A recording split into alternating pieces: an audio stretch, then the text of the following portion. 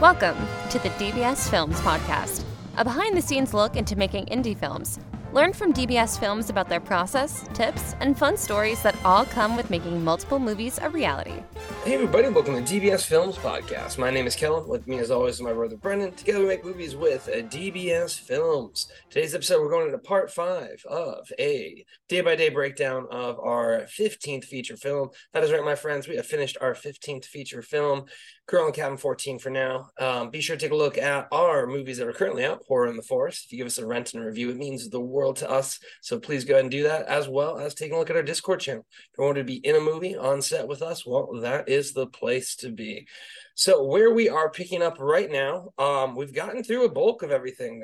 I think we believe we just wrapped on the intro and then, the torture and the intro.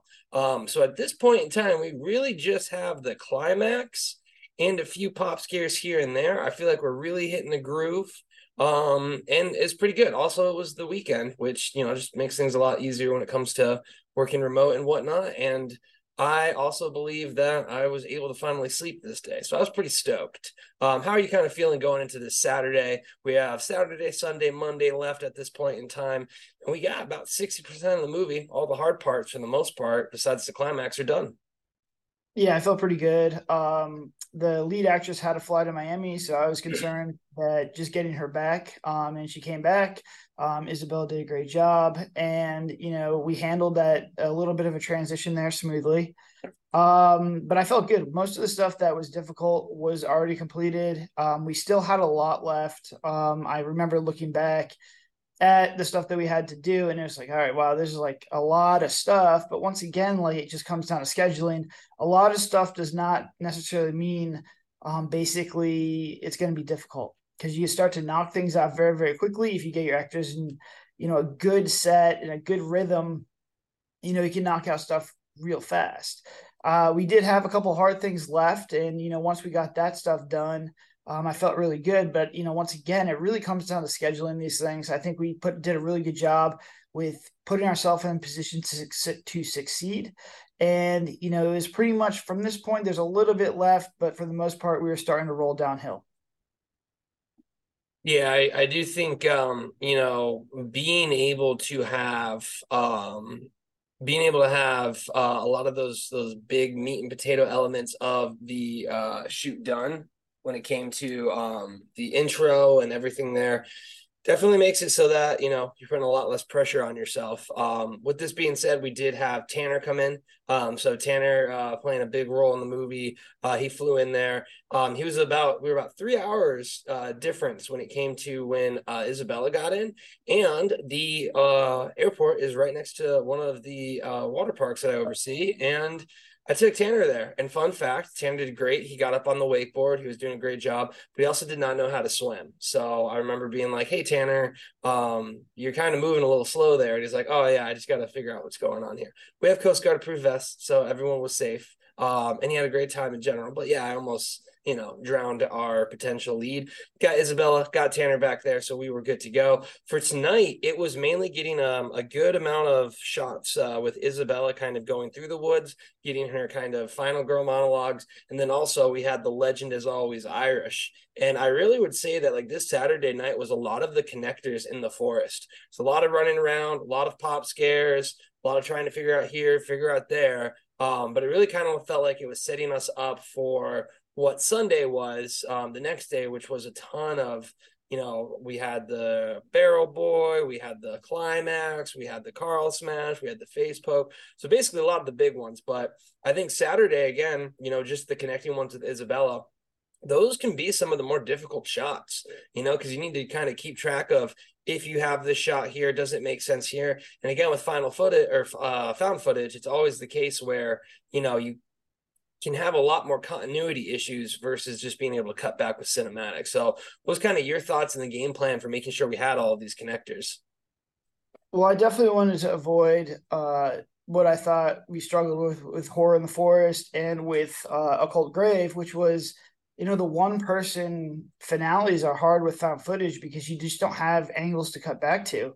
And I wanted to make sure that she had a goal, she had a purpose in each one of these little sections, these little segments of shooting, And then we also had Tanner's stuff in the woods and also Ben's stuff in the woods, or Brendan's stuff in the woods, so that we can cut around and manipulate this climax. And I think it's going to work. I hope it's going to work. But it was a lot. And, we got Irish out here. He did a great job. We made him do a ton of stuff because, I think really when it comes down to these pop scares, the best way to do it is to just kind of do what I think is going to work. And then if anyone else has any ideas in the specific amount of time, we just knock them out because it doesn't take much time to do pop scares. You can do a ton of them. The problem is that we have certain ones that work, but obviously you can't just keep doing those. So is trying to find new ones and trying to find, stuff that works. And, you never know which one's going to hit. And I said, all right, I'm going to go out there with Irish. We're going to spend an hour out there doing all the stuff that we've either done before. I feel really confident that'll work. And then we're going to spend another hour out there really kind of doing, any pop scares. And I always remember we have a pickleback bet on this scene where everyone pretty much went around and got a pop scare. And, it'll be interesting to see which one wins. But to me, I was like, all right, we got Irish out there. We have a little bit of time because we schedule properly. Let's really get some good pop scares in there because I thought the ones in Horror in the Forest were good and the ones in Cold Grave were okay. But I really wanted to hit these woods pop scares because, you're building all this tension up. And if you kind of lie flat here, it kind of pulls away from the climax. So I felt like it was a good time to just, let everyone have a little bit of chance at trying to figure out which one's the best pop scare. Irish is out there. He had a great time. Once again, he did a phenomenal job. And, if we don't use the certain pop scares, but maybe we'll figure out which ones work and which ones don't work, which is always valuable feedback, for the next couple movies. Yeah, I think it's really interesting, again, going through that process. Because really that was a scene where, and I think this is something that I would like to highlight because I think it's kind of more Hollywood-esque, honestly, in my opinion, what we were actually doing, which is we were filming multiple different pop scare styles with Irish, knowing that we'll most likely only have the ability to do one, in the sense that you can't just have Irish cornering them 4 different times to have the pop scare. It kind of gets over it. But this is something where, again, in the Hollywood sets, they're probably trying multiple different things. They're trying entirely different scenes. They're trying all of these different things, getting multiple cuts, knowing that they just need one. So, I kind of want to highlight this because, would you say in the future, we have the DBS warehouse, we have all this cool stuff, and time is finally not running against us constantly. I think it would be something where you could spend a whole day just trying to figure out what is that best pop scare for how important these pop scares can be. And really, I think, we've been able to get to a level where we have a good concept of pop scares because, it's our 15th feature. But in general, stuff like that and practices like that, even if you don't use the final cut, that in itself is such good practice that you just don't really have the luxury as an indie filmmaker. Yeah, if this was Hollywood, they probably spend 1 day, maybe 2 days really trying to get all this stuff done. And I just don't think people realize how much coverage Hollywood stuff gets. It's just they get an absolute insane amount of coverage. I do think there's a balance. It did slow down the shoot a little bit, but I think it was well worth it. So I think, doing this is a good idea. We kind of leaned on it a little bit more in this one. I know we did it with when Ben's character popped on the window, we had different variations. And it's just nice to have that stuff, going back in there, because if you really miss on a pop scare, it's just at that point you're like, all right, like, how do we make this not suck? And, that's like the hard part is that if you have something that's weak and it feels cheap, it kind of takes away from the story, it takes away from the immersion. So you really want to hit these pop scares. And, if we had the opportunity to do this stuff with more time, I'd probably do like a 21-day shoot, but I still keep the same cadence where I'd probably shoot the movie in 8 days, reset, and then fix all the stuff in 8 days, and then reset and do one more pass of 5 or 6 days, almost making like a mosaic movie. If you see how like documentaries are filmed, they'll film them for like 4 or 5 years, and they will take specific little things and constantly work on them and move the story around and manipulate the story. I'd be interested to see if that would work, because I do like the shorter time frames. I think the energy on set is really cool. I think pushing the actors is good. I think the adrenaline kind of fuels the movie. But there's just, looking back on all these movies, it's just basically like, man, I wish I could do this scene better, or we can definitely do this better. I know there's a way to do this.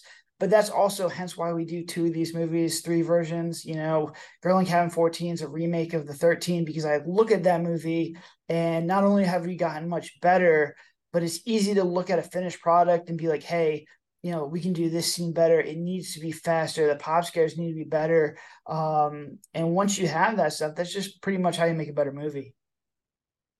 Definitely is. So, we spent a good amount of time out there. Again, huge shout out to Irish, because that man is just a legend when it came to so many different things.